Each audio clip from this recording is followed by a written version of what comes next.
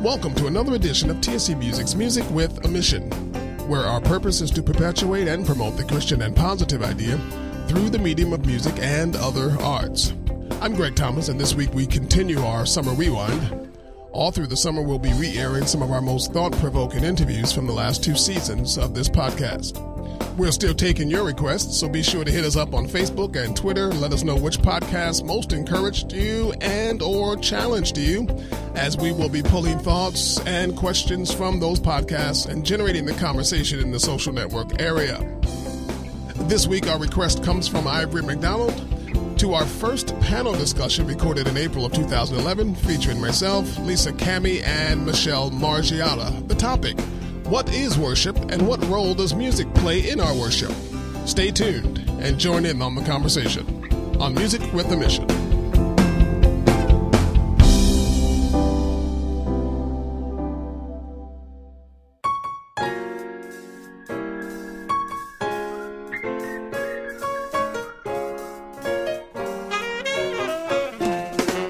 This summer, share the gospel in one of the greatest mission fields in the world by participating in a one-day mission trip. Right here in New York City, everyone is invited. Families with kids, seniors, young adults, choir members, singles, couples, and everyone in between. You will feed the poor with the Raven Ministry, share the love of God through 101 evangelism, and have the opportunity to share your testimony. The one-day mission trips will take place on Saturdays, June 30th, July 28th, and August 25th. For more information and to register, visit tscnyc.org.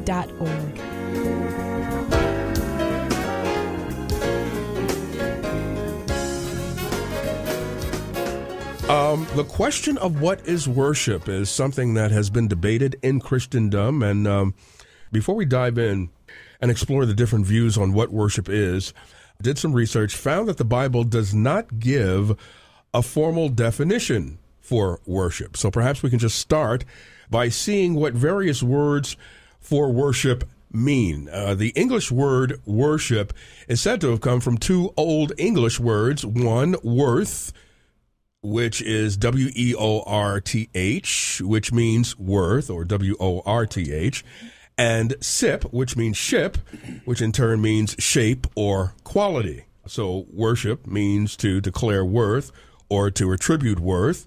So worthship or worship is the quality, I guess, of having worth or being worthy. Are we on the same page? Are you guys with me on this? Absolutely. Okay. Yeah, so when we worship, we are saying that God has worth and is worthy. What do you guys think? Absolutely. I think we can expound on it even more in that, I mean, it's one thing to say God has worth and that he is worthy, but then how do we ascribe that to him? You know?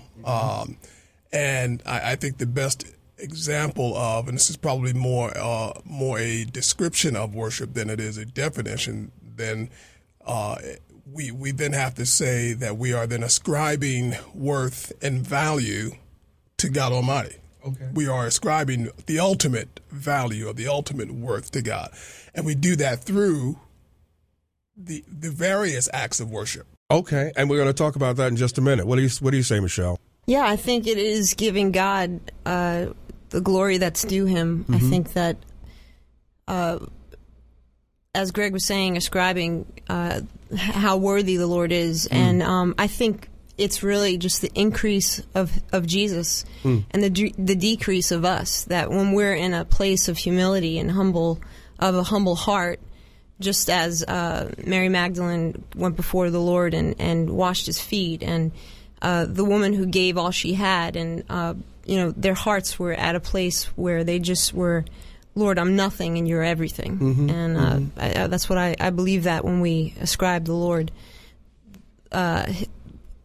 the glory that's due to him. Lisa? Yeah, I think it's like an extravagant abandonment to him. An extravagant abandonment? An abandonment to him. Okay, explain that. In the sense where we are given over of ourselves. I see, very good. To his heart and his will. To glorify him, to bring him to reputation. Not that he needs us to bring him, but to make him known and for the betterment of souls. There is the perception that worship is something that we do solely within the edifice, within the four walls of the church. We speak or sing about how good and powerful God is. What about the idea that worship is confined to the four walls of the church? Oh, absolutely not. I think Lisa's definition nailed that to the wall. It's an extravagant expression that obviously goes beyond anything that we can contain it. We can't contain it. If it's genuine worship, it's bigger than where we are. It's Right. everywhere we are, and it's everywhere He is. Right. So But- wherever He is and we are, that still makes Him worthy. Because I'm not inside the walls doesn't make God any less worthy. I think most Christians, though, think, when they think of praise and worship, which TSC is filled with that in a service. I mean, it sets a mood, it sets a tone, it ushers in the Holy Spirit. And when a lot of Christians think of praise and worship, they think of that. They think of music, and they think of the things I just mentioned within the edifice. Yeah. I was thinking that it's more an outward expression of an inward posture.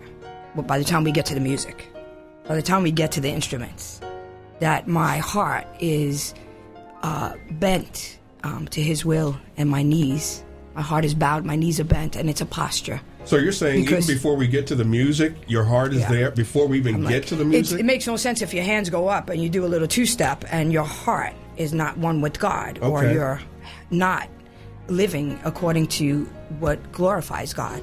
So I could sing and shout and praise, but I think it's a posture of my heart and a bending of my knee. I think the Hebrew and the Greek word, I can't recall it at the moment, but they both point to the idea of bowing down and touching the hand of God. So there's a bowing and there's a bowing of the head, a bending of the knee, and touching the heart of God, but not because we made the initiative, because He made the initiative to be touched. Sure. And to bow down and to kneel is to put one's face down as an act of respect and submission, hence And the that, body. and that can be in the heart too. It's not always an outward, Okay. a visual expression of Okay. worship. Okay. It's a heart, because ultimately at the end of the day, but once we've done all the bowing and the singing and the jumping and the shouting, it really is a matter of the heart. Okay. So it's a heart that is bent and bowed, that is reaching out to a God who made an initiative to be touched. What do you think, Michelle? Yeah, the theme "State of Heart" is your state of Ironically. heart, and not. I got a CD in my car. I don't. This is not a promotion. Right? I'm like, how do I make this sound? But it has been my life theme is a state of heart, because it's so easy to worship, and I think sometimes you have to go beyond your feeling, because you're not always going to feel like, okay, God, I'm humble right now, and really I'm prideful, or really I'm working through issues in my life, but it's really always bringing your heart before the Lord to be examined, that you would allow the Lord to shed light in the areas of your heart that needs to be transformed only by the Holy Spirit. And if we look at worship not involving music, which to me, I'm a musician, so it's hard to not relate it to music, but as I've studied my whole life to grasp the meaning of worship, I don't want to steal it from Lisa, but I really want you to expound on this, but the first time that worship is really introduced in the Bible is by Abraham in Genesis 22. Okay. And it's when Abraham is sacrificing his son, and he's saying, let's go up and worship the Lord. And basically, it's just a life of obedience and a reflection of obedience in our life to the Lord. So I believe it's your state of heart, but it's also a life of obedience. So there's before no the way Lord. that worship can be placed in even one or two categories. That is to say, we've already talked about music. Worship is a state of heart. Or you can worship through music. Through music. Through music. Okay, and I we're going wouldn't to say talk about worship that is too. music, yeah. Well, no, I don't want to say that, but that is a vehicle. It's a component of worship. It's an act. It's an act of worship.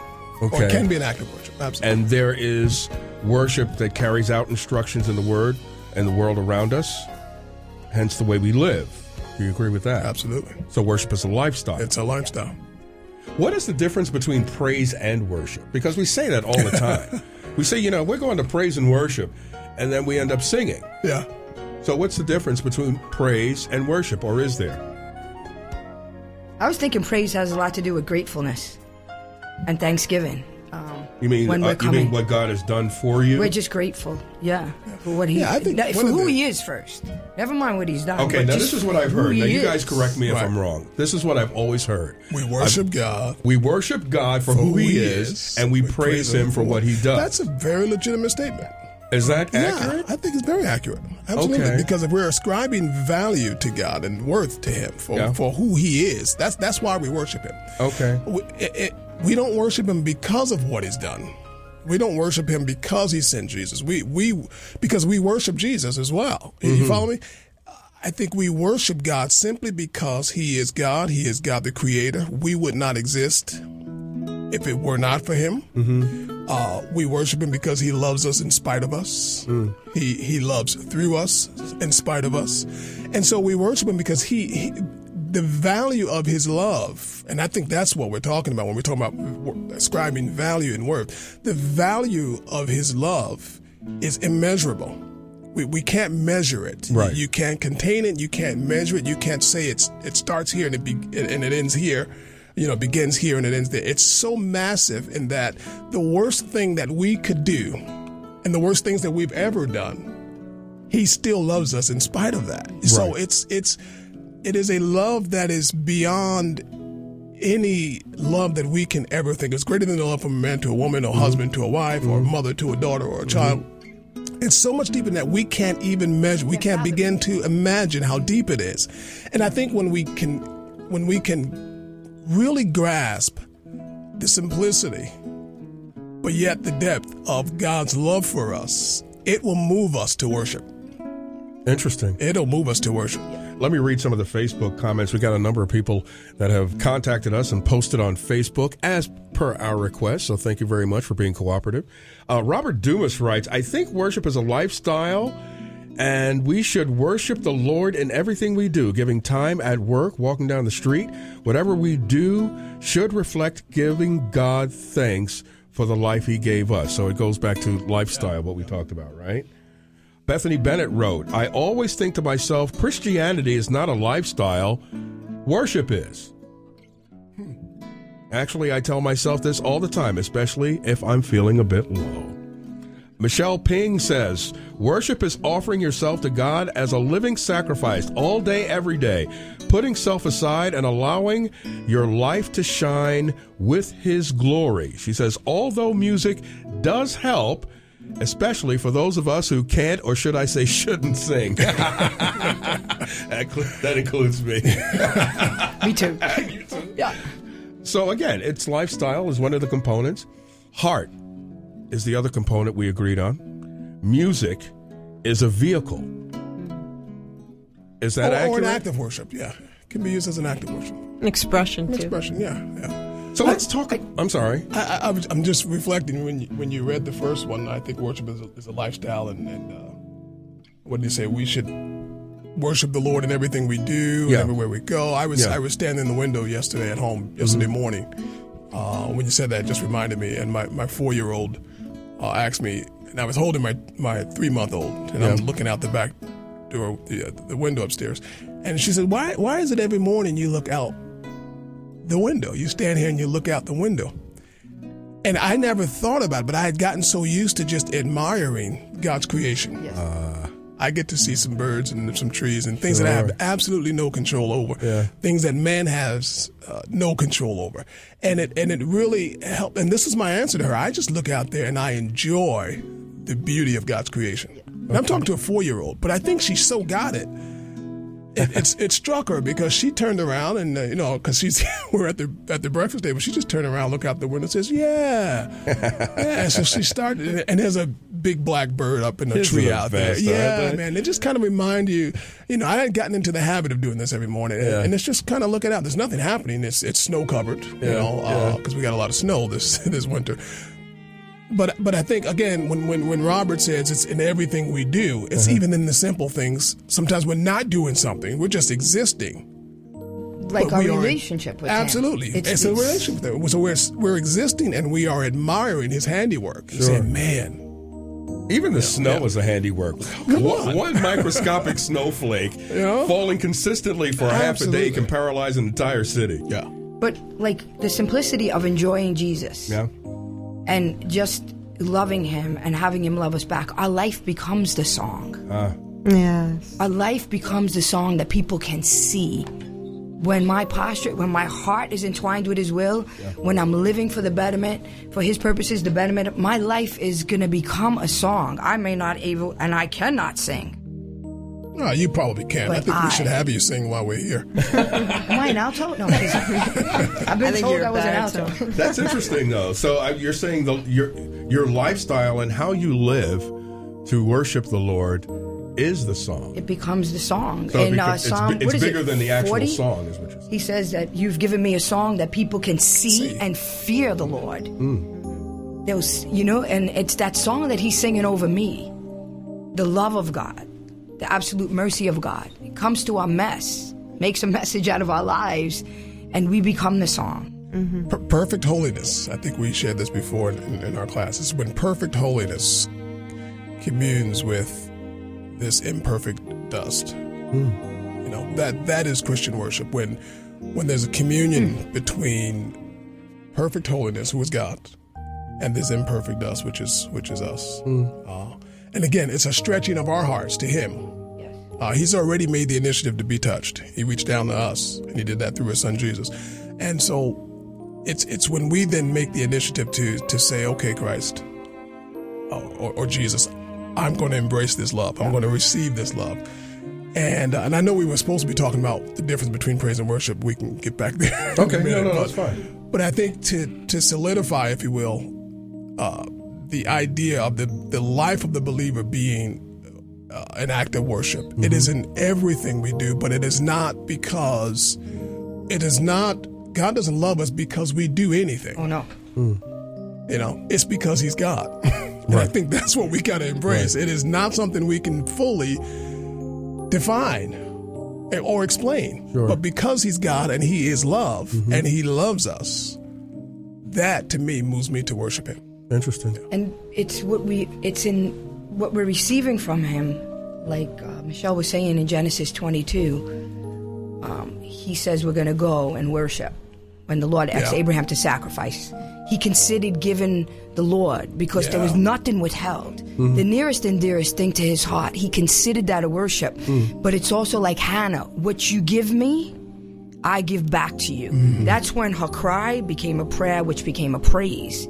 It's what you're going to give me because he initiated to us, like Greg, and it's a stretching of our heart back to him. It's the giving back what he gives us to the glory to his name. Nice. And it comes like a John the Baptist, like, I am not, and we begin to point. Our life becomes a spiritual index finger. It becomes a song. It becomes a finger that points to Christ. In this littlest simplicity of how we live our lives when no horns are blowing. Right. When there's no music playing. I want to play the drums like Harry, Exactly. To the second power, Let's talk about the musical component, because beyond that, most Christians are so involved with that, and they do think that music is the sole component of worship. And, David, as we know, got the book started and organized the way music is used in worship. He didn't write all of the book of Psalms, but he did assign some of the Levites to be worship musicians. That's in 1 Chronicles 23:5 and 25 verses 1 through 8.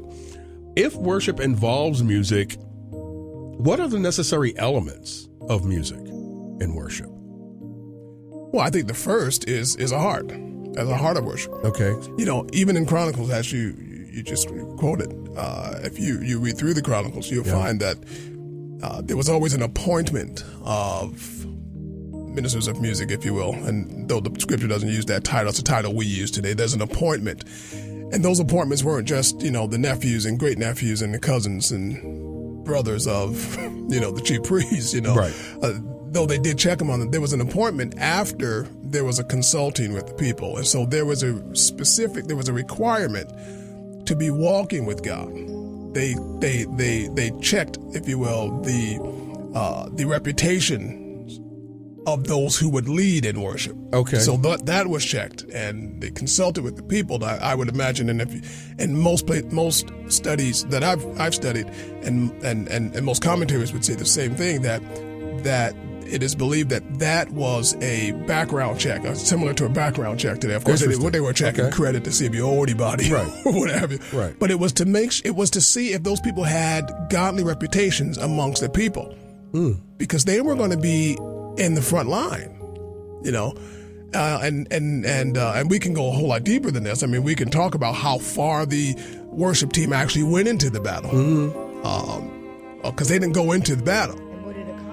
And what it accomplishes. For the word of God. To be exactly. That's a whole nother Even ballgame. the structure of our worship services. I think the church at large has pretty much the same structure. Those people are appointed because they're not only skillful, but because they have a lifestyle and a reputation for pursuing righteousness. So if a person can really sing and their heart is questionable, not good enough. What do you think, Michelle? I think you can hear it in the worship. I mean, I think people can fake it. Absolutely. But I really think if you're a fruitful Christian who knows the Lord and has a living relationship with the Lord, there are talented people out there that could sing circles around, Mariah Carey or, but there's an anointing, because when you take the heart that Greg's talking about, that heart that is after God, and you put that behind the music, where you put that, you put an instrument in someone's hand and you're worshiping, you could just feel the presence of God. You could feel the anointing come down, and I think that it's evident. I think it's evident when you combine music and the heart for the Lord. It's dangerous. It's dangerous. But the gifts don't take the place of the giver. The gifts never overshadow the giver.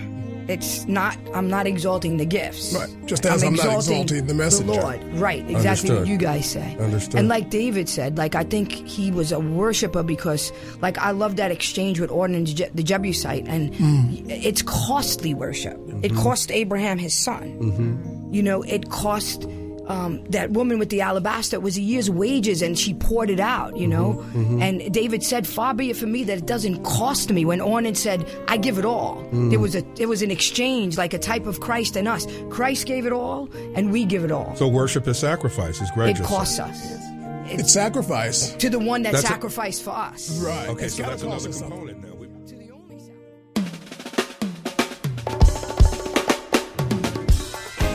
TSC Music is now accepting applications for our adult praise choir. The APC is determined to encourage everyone who will hear that God is forever worthy of our trust and our worship, both in life and in song. The APC ministers weekly during our Sunday 10 a.m. and 6 p.m. services, Tuesday at 7 p.m., and rehearses on Thursday evenings. For more information, go to tscnyc.org and click on Get Involved. The Times Square Church Youth Praise Choir is now accepting applications. The YPC's passion for Jesus is contagious. Up for anything and everything, the Praise Choir is eager to show others the love of God, and singing is only the beginning. If you're between the ages of 14 and 30 and would like to be a part of the YPC, go to tscnyc.org and click Get Involved to apply. I mean, ultimately, it needs to, we say cost us something because that's probably the most significant word we have in our English language to really describe it. And sacrifice I think is not even a deep enough word, because sometimes we use the word sacrifice as if, well, I'm just going to give this, I'm going to give this. I don't want to do this. But when there's a pain in that sacrifice. When there's a pain involved. Exactly. Now you've got true worship in what you're I saying. think so. And even for this skillful, talented one, who, as Michelle said, some people can fake it. I think and this is one of the reasons we do what we call interviews and auditions, because I'm not interested in how well a person sings before I am interested in how well they know the Savior. And so the interview becomes longer than the audition. The audition can be 2 minutes, but the interview may be 3 days. I see very good. I may have to meet with you several days before I am convinced. And that's crucial because there's so many areas of ministries I think churches have allowed skillful to supersede righteousness. And they take that, they look at that as anointing. Absolutely. Because you're skillful. That takes the place of the absolutely. anointing. And before you know it, you've got Lucifer running the ship, man. Sure. And it's a mess. Hence what the Lord Jesus said when he said, those people worship me in vain. They honor me with their lips, but their heart is far from me. Far from me. Right. So it's a heart issue. It's a lifestyle issue. It's a It's sacrifice. a heart issue first. Exactly. It's a sacrifice in order for it to be true worship. It's a pain and a pain in that sacrifice, where in that experience we're being conformed to the image of Christ. Yeah, and the pain is. I mean, it's just like it's similar, if you will. I can't equate it to this, but Jesus said, if this cup could pass. I mean, this was painful. This was to be obedient to God to the point of dying. Scripture says he was obedient unto death, to the point of dying. That whole separation, right? That whole separation, which even the disciples, remember when they fell asleep, that's part of that whole separation from God as well. It was felt here. It was a deep feeling of separation that said, yet I'm going to go on anyway. My will. Not my will, but thy will be done. Truly be done. Yeah. Let's go back to Facebook very quickly and see what some of the other responses were. Some of the posts that we've had. We had Yanina Elizabeth Radich Hernandez. I hope I pronounced that correctly. She said, worship is a heart's attitude. She agrees with everyone here. She says, you worship even if you don't feel like singing. She said, it's your love's expression to God for who he is. Chioma Anwudiwi, she wrote, just like you cannot barge into the United States without a U.S. visa or valid passport, you certainly can't waltz into the presence of God with fleshly notions and strategy on how to worship him. So again, it goes back to what everyone's saying here about the heart, having a righteous heart, a true heart. I heard it said that all the Psalms are worship. All of the Psalms are worship, even the ones that complain. The fact that our questions and complaints are directed to God shows something about our relationship with him, that all of our life is in his hands, in his control, that the Psalms show our dependence on him, hence worship. I may be stretching here, but what do you say to that? I mean, there's a lot of the Psalms, it's especially David wrote most of the Psalms, but when he's tormented by his enemies, or he's tormented by his sin, or he's tormented by what's going on around him in his life, but he takes that, and then it's like you hear his complaint, and then at the end of it, nevertheless, he basically points it back to the Lord. Always just points it back to the Lord. I trust in you. Your love endures forever. He's constantly bringing it back, and I think it's a great example for us to look at, that just as Jesus said in the garden, take this cup from me, but nevertheless, not my will but yours be done. So I think the Psalms really, I know, I guess in church history that it's been used in the temple, in the churches, and it's been used, for generations musically, but I think just looking at the Psalms as a model for us in worship, that we could, it's okay to complain, I guess, to an extent, but let your complaining be short, because you need to say nevertheless, and bring Lord, it back to the Lord. Bring it back to the Lord. Nobody did that better than David. I mean, David complained. He poured out his complaint. And it's not a complaint. It's just, I heard a song. It's human. It's human. Exactly. It's like, look, I'm feeling this thing exactly. here. And I heard a song on the radio the other day, because as soon as you said that, it reminded me of this song. And there's a verse in there. I won't name the artist because everybody in here would know it. Yeah. But there's a line in the song that says, "My feelings, they don't matter. My feelings, they don't matter. I'm going to be like David and bless the Lord." Wow. I mean, it's obviously not scriptural, because your feelings do matter. Yeah. David's feelings were all over being like those David, Psalms. because then David did complain about it. He did declare what he was feeling. You know what I mean? He was so vulnerable. Psalm 31 is my favorite, because that's really. Can I read it? Yeah. Because that's where I was. Psalm 31 verse 9 says, "Have mercy upon me, O Lord, For I am in trouble, my eyes are consumed with grief, and yea, my soul and my belly. For my life is spent with grief, and my years with sighing. My strength faileth because of mine iniquities, and my bones are consumed. I was a reproach among all my enemies, but especially among my neighbors, and a fear to my acquaintances, that they did see me without, fled from me.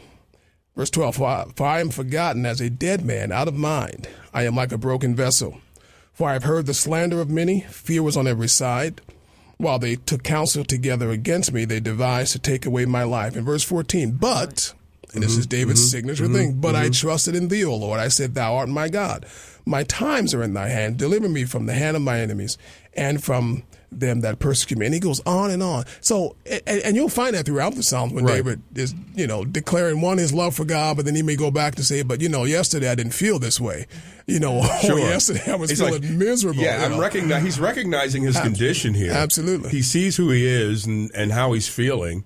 Yeah. But yet he's still depending on the Lord. Because he knows. See, David writes from personal experience. Yeah. Mm-hmm. He knows that not only God is God willing, but he's able.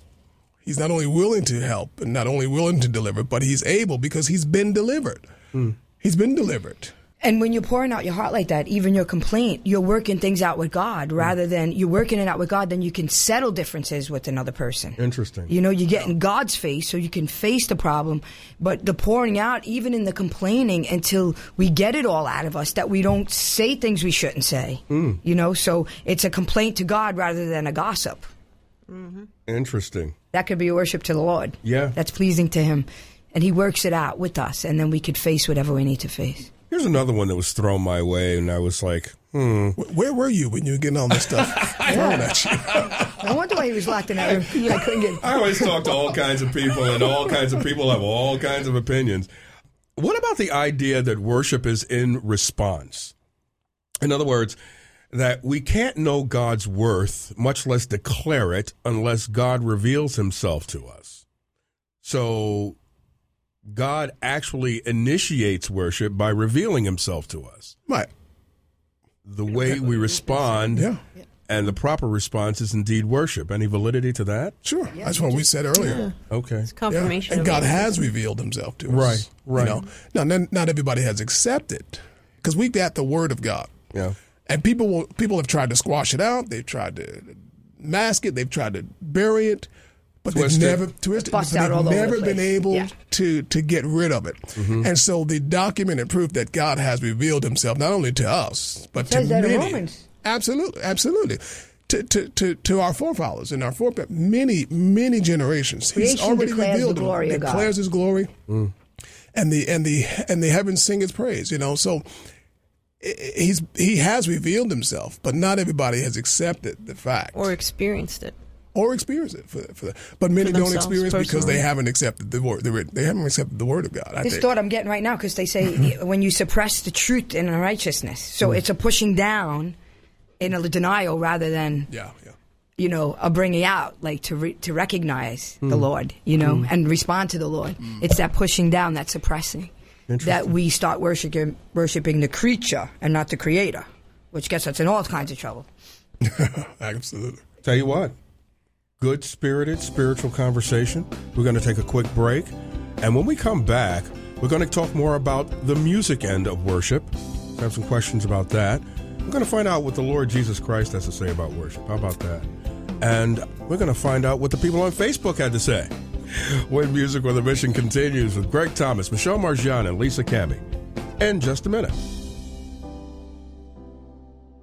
God is incredible. God is with you. God is aware of your struggle. God is ready to forgive. God is powerful. God is your friend. God is a good listener. God is for you. God is willing to help. God is and always will be. God is able to protect. God good. is power to change. God is a provider. God is Jesus. God is here. God is the one who loves you. God is merciful. God is a husband to the widow. God is the one with your answer. God is there when no one else is. TSC Music Radio, where God is. This is Carter Conlon from Times Square Church. In the Bible, in the book of Proverbs, chapter 11 and verse 11, we read the following words. By the blessing of the upright the city is exalted, but it is overthrown by the mouth of the wicked. Maybe you feel like I do today, and you're tired, you're weary of all the negative speech, all of the criticism, all of the division that seems to be a part of our everyday society. And you wonder, how can my life make a difference? Is there something that I can do? Remember, the first part of that verse says, by the blessing of the upright, the city is exalted. So what does that really mean, and how can I do that? Well, there is a secret place where you can go. It's called the secret place of prayer. You can begin to talk to God and ask Him to come down and make a difference. Ask Him to reveal Himself to our society once again. It is time to pray. To find a prayer meeting in your area, visit nycprayer.org. It's TSC Music Radio's Music with a Mission. We are talking about worship, answering yet the simple but profound question of what is worship and what is the involvement of music in worship. And during the break, Michelle Margiana was talking, and she was saying, her fear is what? My fear is... Or concern. My concern is, and fear personally, I guess you could say, is that this generation will relate music and worship solely together. That they think, okay, worship is going to church, listening to Chris Tomlin or, David Crowder Band, and that's worship to them. Yeah. Like, this is the style of, it's all in the style, and the style is what matters. And, I've heard kids say, oh, it was just so great. The lights were, they looked so cool, and they had the fog machine on, and the kick drum was up, and it's like it's this whole aesthetic thing going on, as opposed to what we've been talking about right here is relationship, obedience, lifestyle. And, it's emotionally driven. It's more emotion. In fact, it's all emotion, because if you strip all of that away, it's because really, unfortunately, and it's not every circle. I'm not against theater or theatrics and stage productions and this and that and things of that nature. But I think if this generation is truly going to experience God in a place where, when they lift their hands and they say, "Father, I worship you," they're in a familiar place. If that's going to happen, then these kids have to practice worshiping God. And what I mean by that, because I have to practice this. I don't care. I don't just get up on Sunday morning and I'm just induced with this ability to do, you know what I mean? I have to practice this. And to do that, I have to have a worship life and a worship period every single day. Monday, Tuesday. I was going to ask, when you say practice, are you talking about routine? It's a part of your life. Exactly. It's a routine in that it may not be the same time of day, but it's the same thing. It's time in the Word. It's time in prayer. Sure. It's time just sitting and being quiet and hearing from God. So that Monday, Tuesday, Wednesday, Thursday, Friday, Saturday, I've got something to draw from on Sunday. You follow me? I do. It is a practice. And what that does for me, and I don't know if anybody else practices this, but what it does for me is that I can practice getting in the presence of God, so I know what I have to do to get there. So that on Sunday morning, whether the people stand or lift their hands or not, I know how to get there. I hear you. Because I've been there all week. You follow me? I do. You mentioned emotionalism. Can we worship without being emotional? Yeah, I think so. I think absolutely. You're looking up at the ceiling, Michelle. What do you think? I'm sorry. I think you can worship and not be emotional in that it's an outward expression of emotion. And what do you mean by that? Meaning that just because I'm not lifting my hands or I'm not pacing the floor like some people do, doesn't mean I'm not worshiping God in my heart.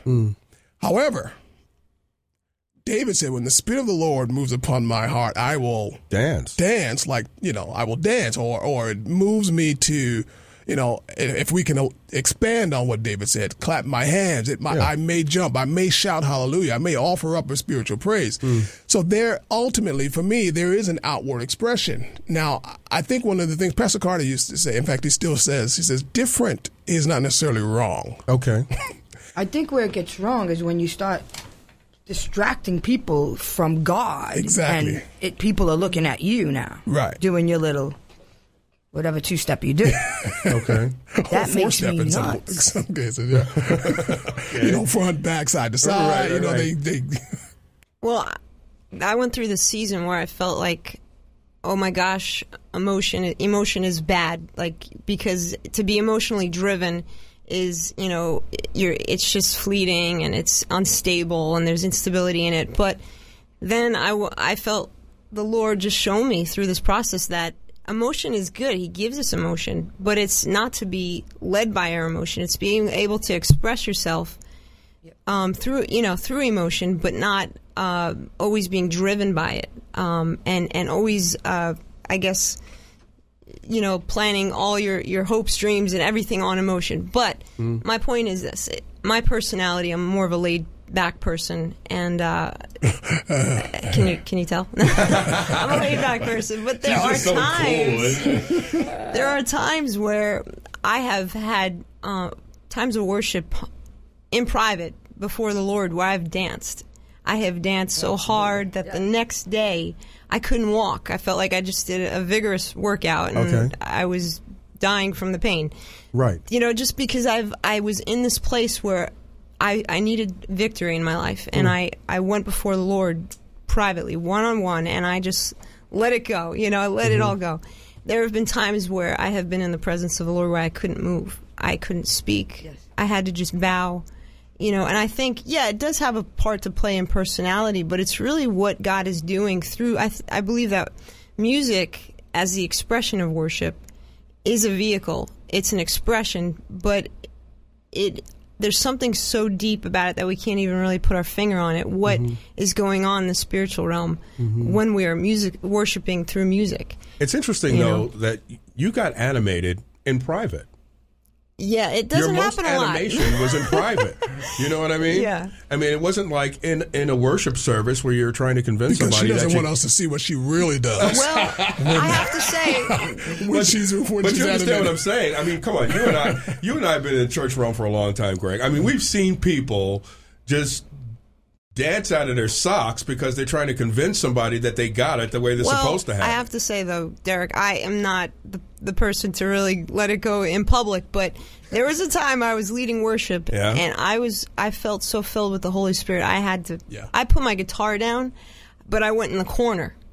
Everybody was just kind of doing their own thing, and I danced. And again, I think that's key. Danced, because I think maybe the word emotional is not the word we want to use right now. Maybe, because I've been sharing with the choir the past few months, there's a difference between spirited praise and spiritual praise. Right. Or spirited and spiritual. Right. It can be spirited, but it's got to be spiritual. Yes. It can be spiritual and not necessarily spirited. When David was bringing the ark of the ark of the Lord to Jerusalem, Scripture says that David danced out of his clothes. Is that right? Yes. Well, not necessarily out of them, but you understand. Yeah. He danced with all his might. And one person is recorded despising him. I'm sure there were more. But one person, was Saul's daughter, was recorded despising him. Michal despised him. She said, how shameless. And so it's evident that David's dance before the Lord was spirited. But this is what made it spiritual. It was his response to her. And I got to read it because I don't want to mess it up. Let's see what that's 2 Samuel, I think it's chapter 6, right? Yes, and David says in verse 21, and David said unto Michal, it was before the Lord, which chose me before thy father and before all his house to appoint me ruler over the people of the Lord, over Israel. Therefore I will play before the Lord. Yes. And I think that states the condition of his heart. It was a spiritual praise, a spirited praise that was spiritual because it was before the Lord. It was an exciting thing. He was excited because this is the presence of God we're talking about, and having it with you and you being responsible for ushering it in. That's a huge responsibility. Yeah. I think the key is, though, that emotion must follow the will. Okay. That you don't negate the emotion. Okay. But it's not the will follows the emotion. It's the emotion follows the will. They do. They do go together. But I think in some cases, especially if you have the responsibility of ushering people into the presence of God, because that's what really worship leaders, if you will, or worship stewards are there to do. Mm-hmm. You don't find their roles necessarily as we see it scripturally. I remember getting an email here at the church once from a gentleman who visited and said, I loved the worship there. And you know what I love most about it is because I could not find the worship leader. Amen. Yeah. You understand? Sure. And so there's a difference. So it wasn't about the worship leader and the flamboyancy of leading the choir. Nobody running back and forth across the platform, throwing up signs and signals and spinning around. Okay. And again, I think it can be spirited, but it's got to be spiritual. It can be spiritual and not necessarily spirited. And we know churches that don't always lift their hands. There's some churches that don't clap. Yeah. But that doesn't mean that they are not spiritual. Mm-hmm. And because the thing about music, it could bypass. It could get straight into the heart. It could bypass all clutter, all torment in the mind. It goes two ways. If you have music that's in the world with another spirit, it affects the heart. It affects the mind. It affects the way we think. The same as true worship. It bypasses everything and gets into the inner places of our heart and mind, opens up our heart and mind for the truth to come, for the gospel. The gospel come and it's preached and it's aimed, it gets into your mind, it gets into your heart, and then the Holy Spirit comes and burns that thing. Yeah, which is why our songs have to be laced and lined with the gospel of truth. So that being said, can we worship with any kind of music? Any kind of music? You mean style and genre? Yes. I would imagine some people can, but no, I can't. You can't? No. I think if there's a mixture of, for instance, a house beat and you're trying to make it spiritual, it's waking up what God wants to put to sleep. I'm in the discos all my life. Yeah. I don't want to come to church and do the hustle. I see your point. I want that thing sleeping. I want it dead. Or I could be in the church right on the dance floor with my ex-girlfriend. Right. Hustling. I don't want to do that. Right. You don't want any reminders of that. So when you're mixing it, I think that we do a great harm because there is no mixture in him, in Christ. And I think music in the church is supposed to be significantly different from that in the world anyway. There's supposed to be a very clear musical difference between what we call Christian music or gospel music and what the world has in terms of stylistically. And there is a clear difference. You can go on any stage and any platform, you can look at some of the award shows and et cetera, and you can have some of the finest musicians, Christian or non-Christian, and they can play the latest Christian song. Right. Or not the latest Christian song. Right. And somebody starts singing the lyric to that song. Yeah. There is a noticeable difference between that which is unto him and that which is not. Yeah. Does that make sense? Yeah, absolutely. And so I can't take a Luther Vandross song or whoever, Kanye West or whatever. I can't take that and then try to change the lyric and call myself ministering to this generation. That's not ministering to them, because I don't care how well I do it. They're going to hear Kanye West or they're going to hear Luther Vandross. You follow me? Okay. Like Lisa said, if that thing is asleep, huh? Are you not into the Martin Luther approach then? Martin. What is the Martin Luther approach? For the benefit of our listeners who don't know, what is the Martin Luther approach? Almighty fortress is our God. So before us. But that was from the saloons. That was an old folk tune that was sung in bars. Okay. And Martin Luther took that and he sang it to relate to the people, because before that, nobody could relate to the church. They didn't even know what language they didn't even know, Latin at that time. But, right. Now, and clearly we have a number of genres that are in Christendom that appeal to a person's personal preference. But what we're saying is that type of music is not exactly worship worthy. Is that what you're saying? Because that's what Lisa just said. Well, I think no. I don't think that it is. I don't think all of it is. But again, when we start talking about music and preferences, we're talking about personal preferences. Yeah, I'm not talking about what you listen to in your iPod. No, I mean in general. I'm talking you about may prefer one style of music. I may prefer another style. She may prefer another style. Right. So at the end of the day, it really becomes about stylistic preferences. Doesn't matter how we phrase it. It really does become about our preferences. But whether or not what she likes ushers me into the presence of God is a different story. Okay. She may find her way there with grunge and It's different stuff. styles, but I think like with Rob, his statement, it's like has to be Christ-centered. It's got to be centered. And it's a stark It difference. has to be Christ-centered. You could have different, we do like a little bit of Spanish here, like different kind of, what would you call that? Latino. We're all different Latino kinds style. of types of music, but it's Christ-centered. Well, you take Israel Houghton, and Israel Houghton takes a lot of 70s beats. And, I mean, there's a lot of stuff out there that we don't even realize is in the church. A lot of stuff even that we do here that is 70s groove or, and I don't think people even realize. But it's the anointing that makes the difference. Yeah. Okay, so are we saying that anointing It's hard doesn't... to define it or Yeah, debate yeah, it, that's what we're trying to get to the bottom of. Are we saying that the anointing only falls on certain genres of music?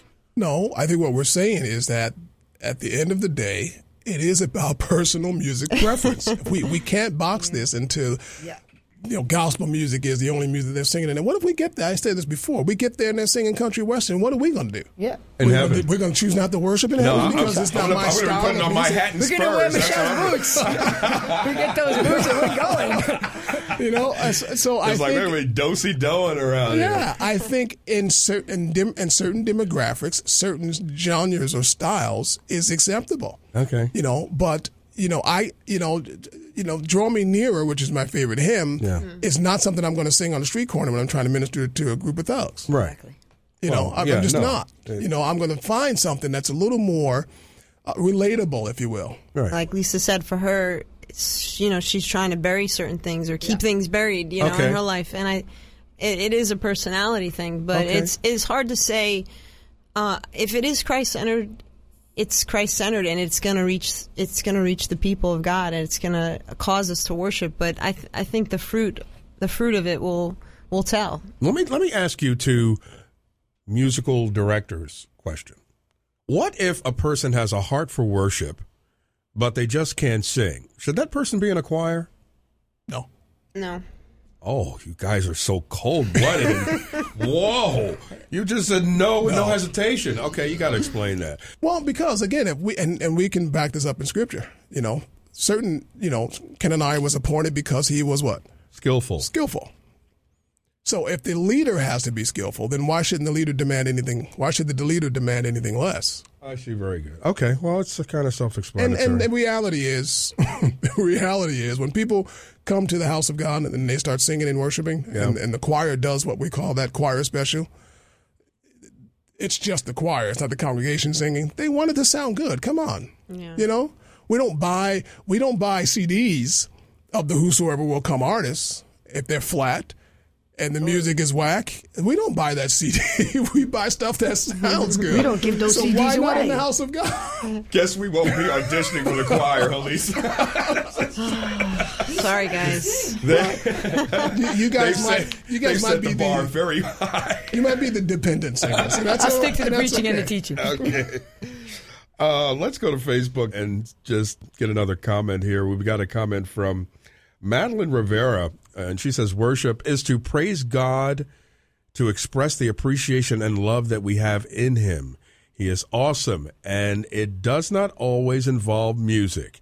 You can verbally or in spirit express your love for God anytime, anywhere. She says, I worship the Lord everywhere I go, even in my mind. She agrees with the panel here. You guys want to know what Jesus had to say about it? Which you probably already know. Oh, well, you tell us. Of course we know. Jesus. We may not have read that book. What did Jesus do in worship, and what did he say about worship? Well, the gospel's most direct teaching about worship is in John 4. Well, based on some of the research that I've done. This is set in the context of that centuries-old Jewish Samaritan squabble over the correct place of worship. Mm-hmm. And the woman said, our fathers worshipped on the mountain, but you Jews claim the place where we must worship is in Jerusalem. And Jesus replied, believe me, woman, the time is coming when you will worship the Father neither on this mountain nor in Jerusalem. In other words, location is not important. Had she given him the drink, State of heart. she would have been worshiping. Very nice. That is a good point. But Jesus went on, he went on to say, it is not about Gerizim. It's not about Jerusalem. Yeah. He says, the issue is, do you worship God in spirit and in truth? I think we worship him in spirit and in truth when we agree with his truth and we believe for the Holy Spirit to empower us to live it. God makes promises to us, and we believe him to bring his promises past. We worship in spirit and in truth. It's simple. We make it complicated. But if it's a place, I agree with Michelle, it will be the state of heart. Nice. So it can be a place. Well, a place of your heart. That Like state New York is State. No, not that state. Well, that's what I'm saying.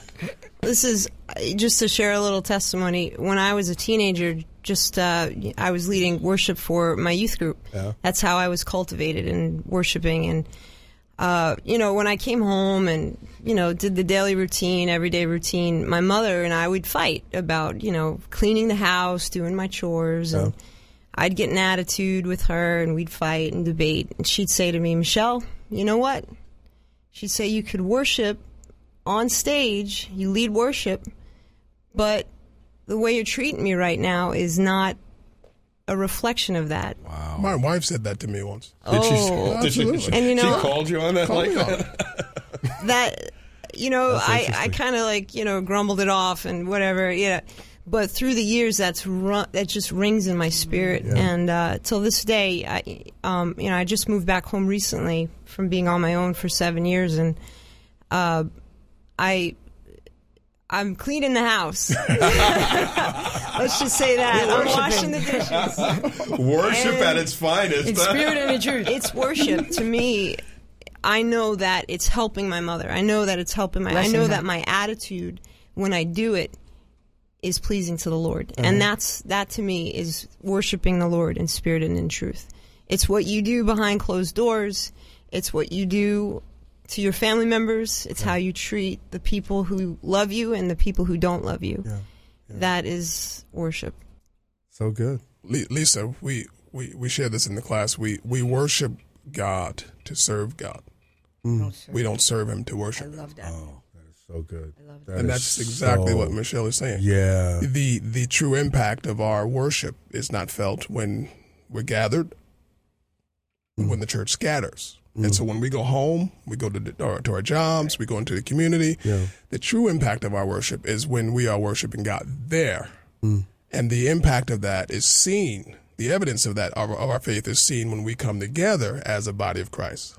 So the impact of it is when we scatter, not when we gather. Yeah. And so that is so spot on, It is. And time just goes by too quickly. This is such a great conversation. We gotta get you guys back on. Yeah, but we gotta touch this Martin Luther thing because she threw that out there, and I didn't get to. Why should the devil have all the good music? That's what he said. Ain't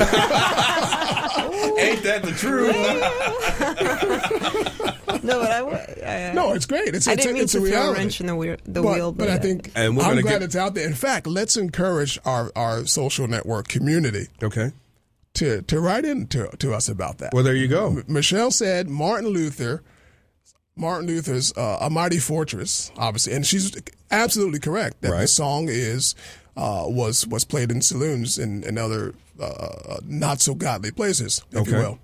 But yet it is one of the most well-known Christian songs, anthems, if you will, hymns in the world. And it's accepted. Why is that? So I'll send us your up comments on that. Send us your comments, Facebook and Twitter. Is Lisa going to sing now? We got Pass time. me my guitar. Thanks a lot, Lisa. Michelle, Greg, we really appreciate it.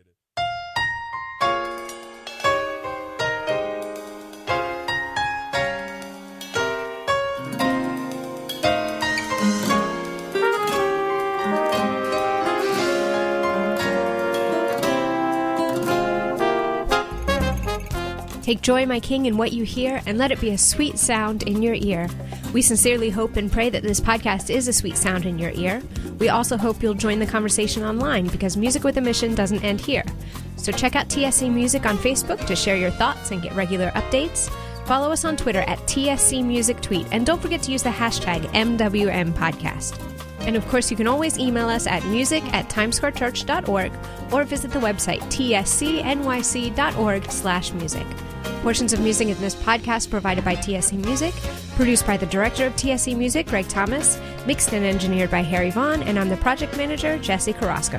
Join us next week for another edition of Music with a Mission. And remember, if ever we put the messenger before the message, we have failed to present an unblemished gospel. I'm Greg Thomas. Join us again next time on TSC Music with a Mission.